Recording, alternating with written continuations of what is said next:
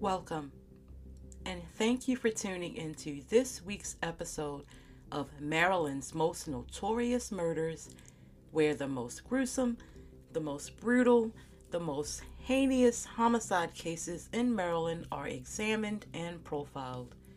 On this season, Season 3, relationship murders, or husband, wife, boyfriend, girlfriend type murders are discussed and profiled. On this episode, the beating murder of 22-year-old Yardley Reynolds Love is profiled, and the unsolved homicide of 32-year-old transgender Crystal Edmonds is discussed.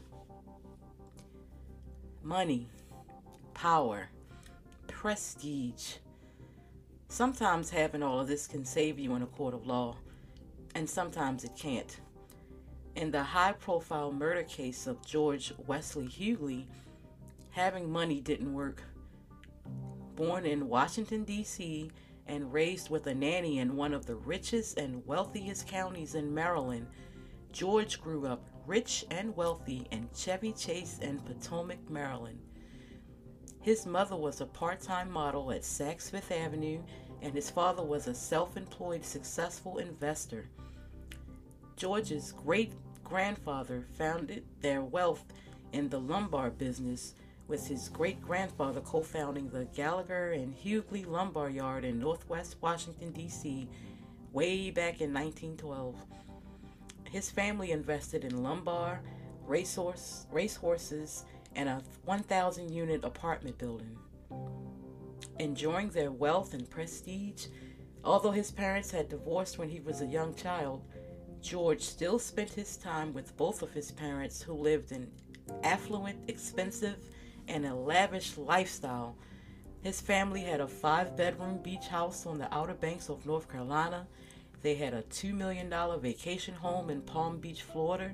His father had a 40-foot yacht that he named the Real Deal. His family had lifetime memberships at Columbia Country Club in Chevy Chase, the Annapolis Country Club, and the Corinthian Yacht Club. This kid went to private school Mater Dei in Bethesda, then on to the prestigious private all-boy Landon School in Bethesda, where tuition ran over $25,000 a year. All this education, vacation, homes, yachts, he laid his head in a $1 million brick home on a 1.5-acre lot in Potomac, Maryland, the 29th richest zip code in the United States.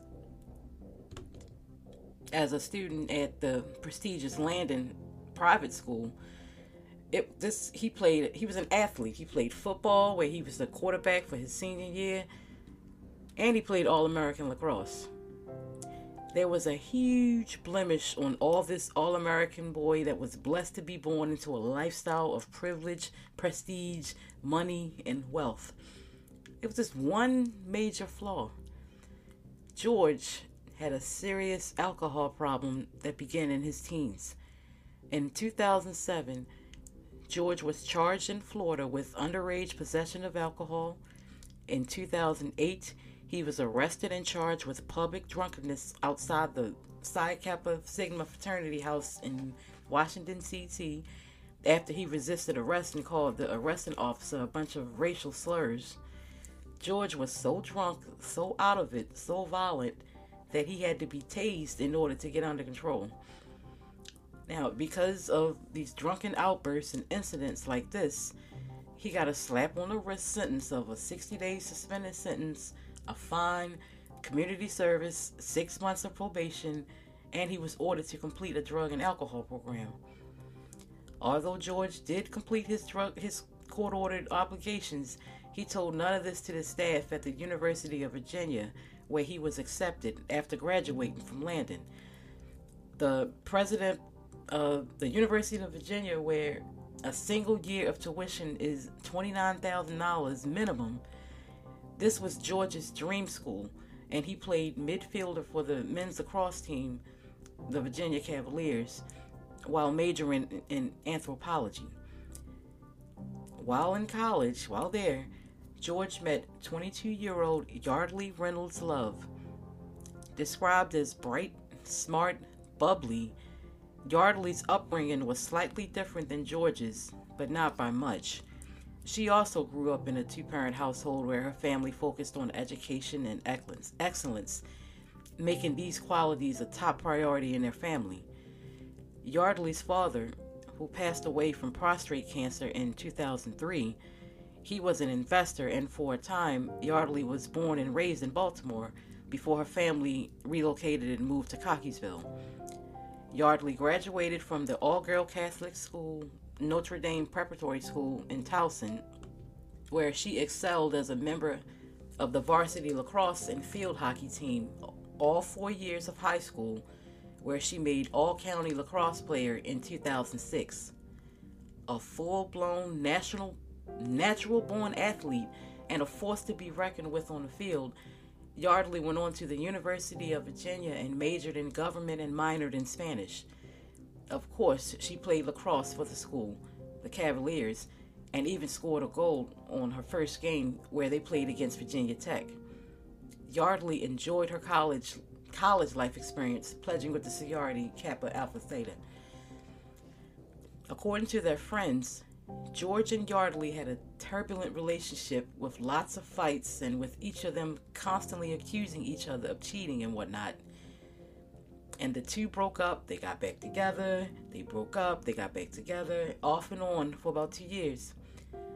On the early morning hours of May 3rd, 2010, around 2:15 a.m., Virginia police were called to Yardley's apartment on 41st Street in the University Corner District in Charlottesville, Virginia, after her roommate came home and found her lying face down on the floor on a bloody pillow. Her roommate thought that maybe Yardley had drank too much, so she called 911. But when paramedics and the police arrived at her apartment and found Yardley lying face down in the yellow and white pattern pillowcase that was heavily stained with blood, they knew this was no case of alcohol poisoning. Wearing only underwear, Yardley had bruises and scratches to her face, buttocks, legs, forearm, and chest. Her right eye was swollen shut. She was completely unresponsive and not breathing at all. Just days away from graduation day, on May the 23rd, Yardley was pronounced dead at the scene. The police didn't have much work to find out. They didn't have to do much work to find out who the killer was either, because in this case, the killer had decided to kick her locked front door in, leaving an obvious gaping hole. After talking to Yardley's friends and discovering that her laptop was also missing, the detectives decided to start with the ex-boyfriend. They went right next door to where George lived. Perhaps he was thinking, oh, I can probably talk my way out of this like before. Or maybe he was thinking that whatever was going to happen with the detectives probably wouldn't be anything too serious anyway. The senior agreed to come to the police station with the detectives. He was nonchalantly and casually dressed in a black shirt, black shorts, and black flip-flops, like this was just a normal day, and he agreed to be questioned without a lawyer. During questioning by the detectives, George admitted that he might have kicked through her bedroom door a little and confronted her about a fight over some dude who she supposedly kissed. And, oh yeah, he admitted that he might have wrestled and fought with her a little, but she started banging her own head against the wall, and she was the aggressor against him. And when he left her, her nose, it just may have been bleeding a little bit. Even though he had bruised fingers, bruised knuckles and hands, he told the detectives, oh yeah, I got these from playing lacrosse. He continued to just downplay his role in the fight, dance around every subject until the detectives told him that Yardley had died. That's when he zapped out. His whole demeanor changed, and he kirks out on his confession tape saying, no, she's not dead. I never heard her. I never struck her, over and over and over. For 10 minutes on his confession tape, he's like, she's not dead. How can she be dead? There's no way. I never hit her. I never struck her. Please tell me you're lying. You're lying to me. There's no way. Kill me, he says as he finally stands up to be, put in handcuffs.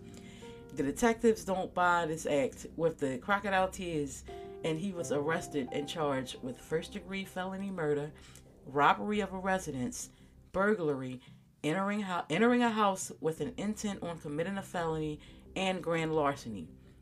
In all, the detectives confiscated 2 Apple laptops, a spiral notebook, 2 white socks, a bathroom rug, the front entryway rug, and a Virginia State lacrosse shirt that was stained with blood. On her computer, they found threatening emails from George with him saying stuff like, "I should have killed you," just days before she was basically beaten to death. Yardley had responded with stuff like, "I have never been in a relationship like this, and I don't know what to do."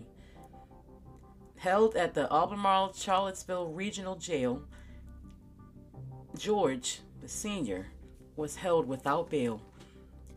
News of Yardley's murder at the hands of her ex-boyfriend stunned the campus, and a candlelight vigil was held for Yardley on May 6, 2010.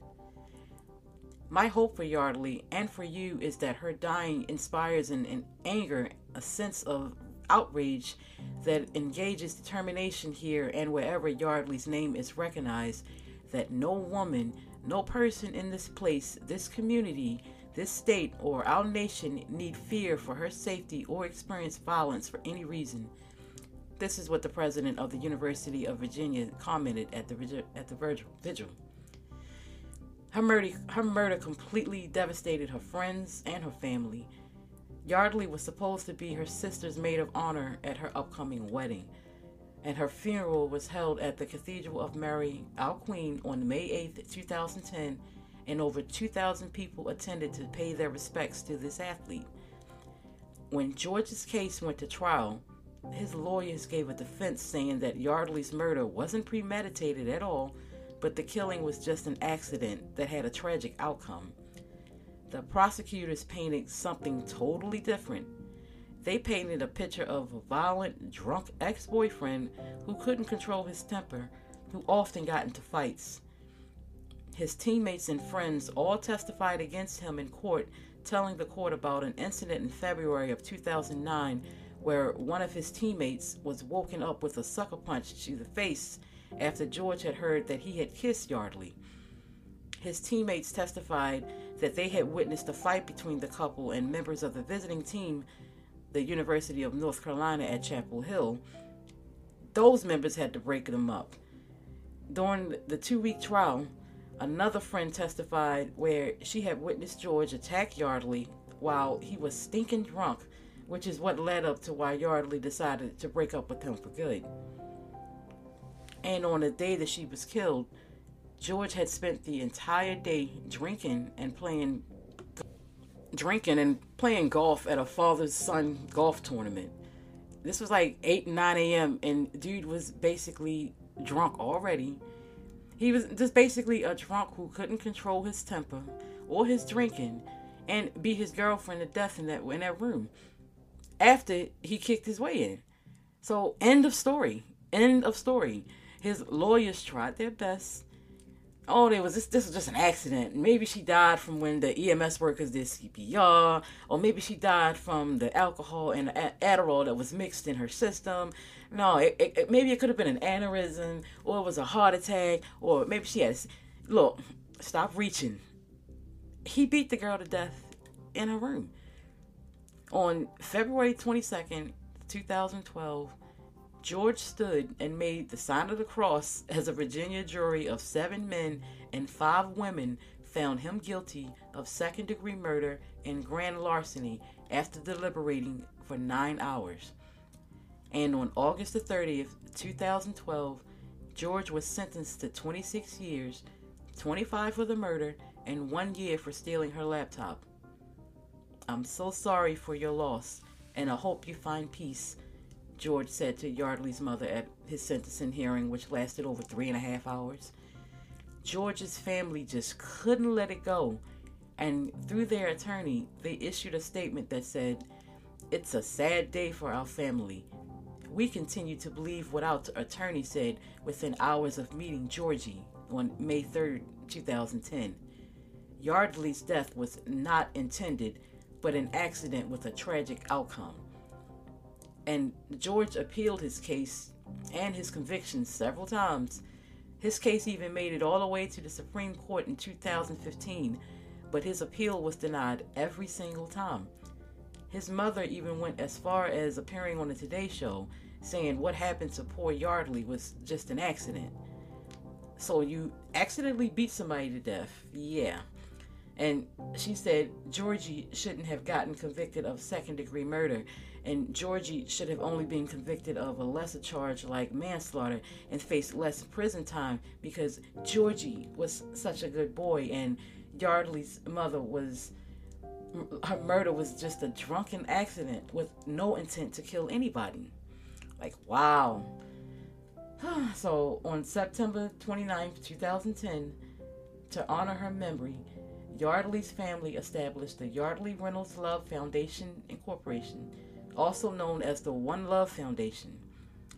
The foundation's main mission or goal is to encourage and develop social qualities that make up the core person of how Yardley was. One Love, the foundation encourages its members to show all the core values of service, kindness, humility, and sportsmanship. The foundation would like to bring out the Yardleys in everyone by igniting the spirit of one love in children and young adults, encouraging them to choose a path of goodness. Yardley's mother, this is what she commented to reporters. The Virginia Lacrosse Alumni Network and the Virginia Athletes Foundation established the Yardley Reynolds Love Women's Lacrosse Endowed Scholarship. This scholarship is giving out to one lucky player of the women's lacrosse team every year in Yardley's honor. On April 21st, 2012, Yardley's mother filed a $29.45 million wrongful death lawsuit against George's family, asking for $29.45 million in compensatory damages and $1 million in punitive damages. And on May 1st, 2012, Yardley's mother filed the same lawsuit against the University of Virginia men's lacrosse head coach, the assistant head coach, and the director of athletes, saying that they were totally, grossly negligent in allowing George to remain on campus, let alone the lacrosse team, where they were well aware that he had an alcohol and a violent, out-of-control anger problem.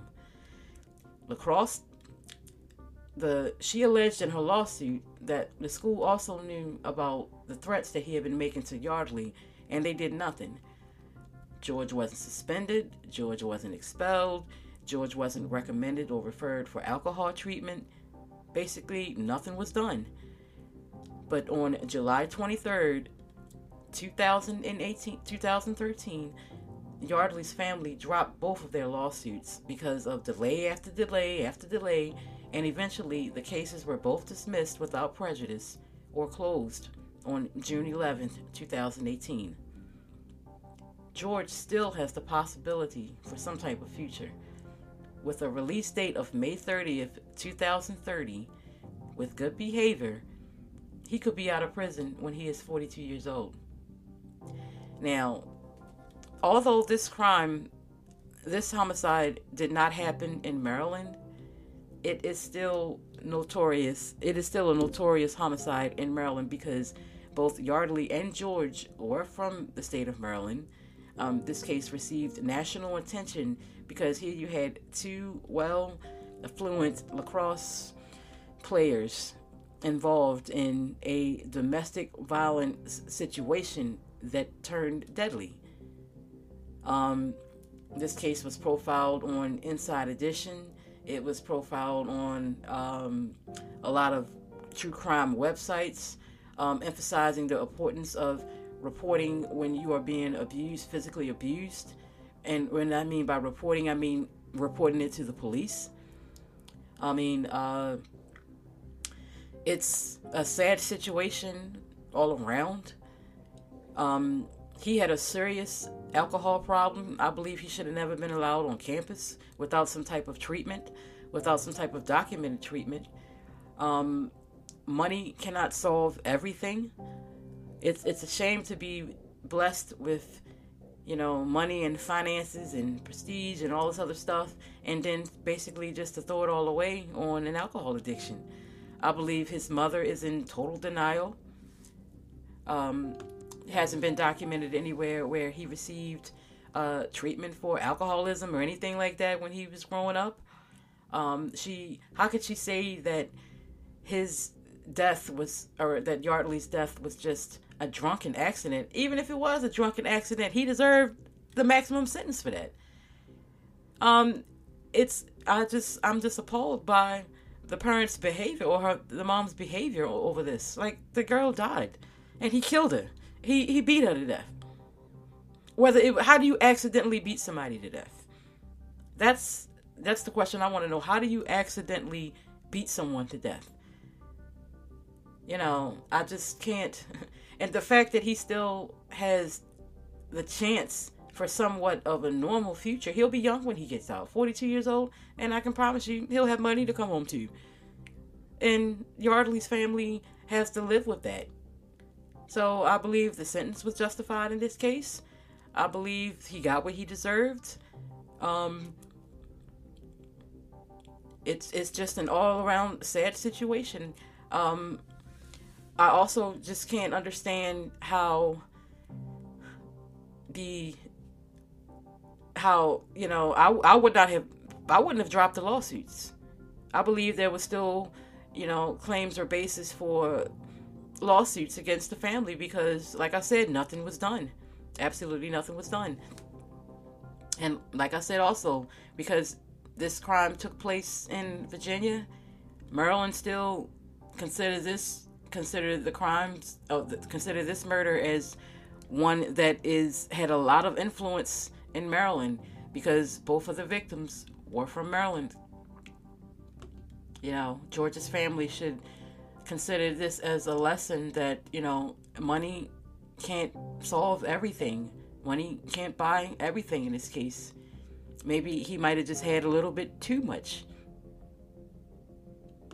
And with all that money, maybe they should have done something better with it, like put him in rehab, put him in alcohol or AA or whatever, and gotten him some type of help, because as you can see now, his life he does have a chance of a normal life when he's released.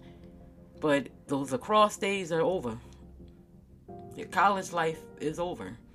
Or your college life that is not involved around an institution, I should say, is over. Now, for this season 3, each unsolved homicide will profile a victim who was transgender. While conducting my research on unsolved homicide victims in Maryland, I was completely shocked, completely surprised at the number of transgender victims where absolutely no investigation was done. No investigating, no questioning of family members, no questioning of friends, no canvassing the area, nothing. It was like they got killed. Everybody just assumed everything was sex related, like they was tricking where they wasn't supposed to be tricking or whatever, and they left it at that. So for this season 3, the spotlight on all of the unsolved homicides that are profiled, the victims were transgender. On this episode, the unsolved shooting death of 32-year-old Crystal Edmonds is profiled. On Friday, September 16th, 2016, someone shot 32-year-old Crystal Edmonds twice in the back of her head a little after 3 a.m. in the 3600 block of Fairview Avenue in the Forest Park neighborhood of West Baltimore. I heard the shots. This is getting so bad. I heard the shots, and then my cousin called me and said she called the police, a neighbor told reporters for the Baltimore Sun. When Baltimore City Police and paramedics responded to the area around 3:18 a.m., they found Crystal lying on the sidewalk bleeding. She was rushed to a local hospital but pronounced dead at 11 a.m. Crystal had lived in Southwest Baltimore. On September 19th, 2016, 3 days after she was killed, about 50 people gathered in the Why Not lot in the Station North area of Baltimore City to honor Crystal's life and memory. The vigil was organized by the Baltimore Trans Alliance, Black Trans Advocacy, and Black Trans Men's Incorporation. We are in full-fledged mourning for our sister Crystal. She was much loved and will be greatly missed. We are tired of being targeted, maimed, and murdered.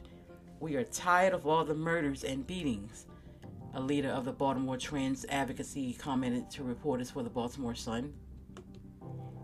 Even though that area of northwest Baltimore City is well known by its residents for prostitution in that area, the police are not commenting or saying whether or not they think that Crystal's murder is related to prostitution, and they have very few leads, if any. People, come on now. This is another murder that needs to be solved. It needs answers. Not a whole bunch of questions and why this and why that and why were they doing this and blah, blah, blah. This is a murder that needs to be solved. Somebody got executed, shot twice in the back of the head. If you have any information at all that can lead to an arrest or conviction in this unsolved homicide, please call detectives at 410-396-2100 or 1-866-7-LOCK-UP. You can also submit a tip online at www.metrocrimestoppers.org, or you can submit a text to 443-902-4824. You can remain anonymous, people. Surely, man, somebody got to know something. Whether or not you want to report it or not, you got to know something. Clear your conscience. Once again, that number is 410-396-2100 or 1-866-7-LOCK-UP. You can also submit a tip online at www.metrocrimestoppers.org, or you can submit a text to 443-902-4824. You can remain anonymous. Thank you for tuning in this week. Please be sure to subscribe to this podcast for updates on future spine-tingling, bizarre episodes. Also, please be sure to check out all of the true crime books that are related to this podcast: Maryland's Most Notorious Murders, 1990 through 2008, Maryland's Unsolved Homicides, Volume 1, and Maryland's Most Notorious Murders, 2009 through 2020. All of these books, as well as my other true life books, are all available on Amazon.com. Be sure to tune in next week, where another high-profile homicide will be examined, profiled, and discussed on Maryland's Most Notorious Murders. This has been a real-life production.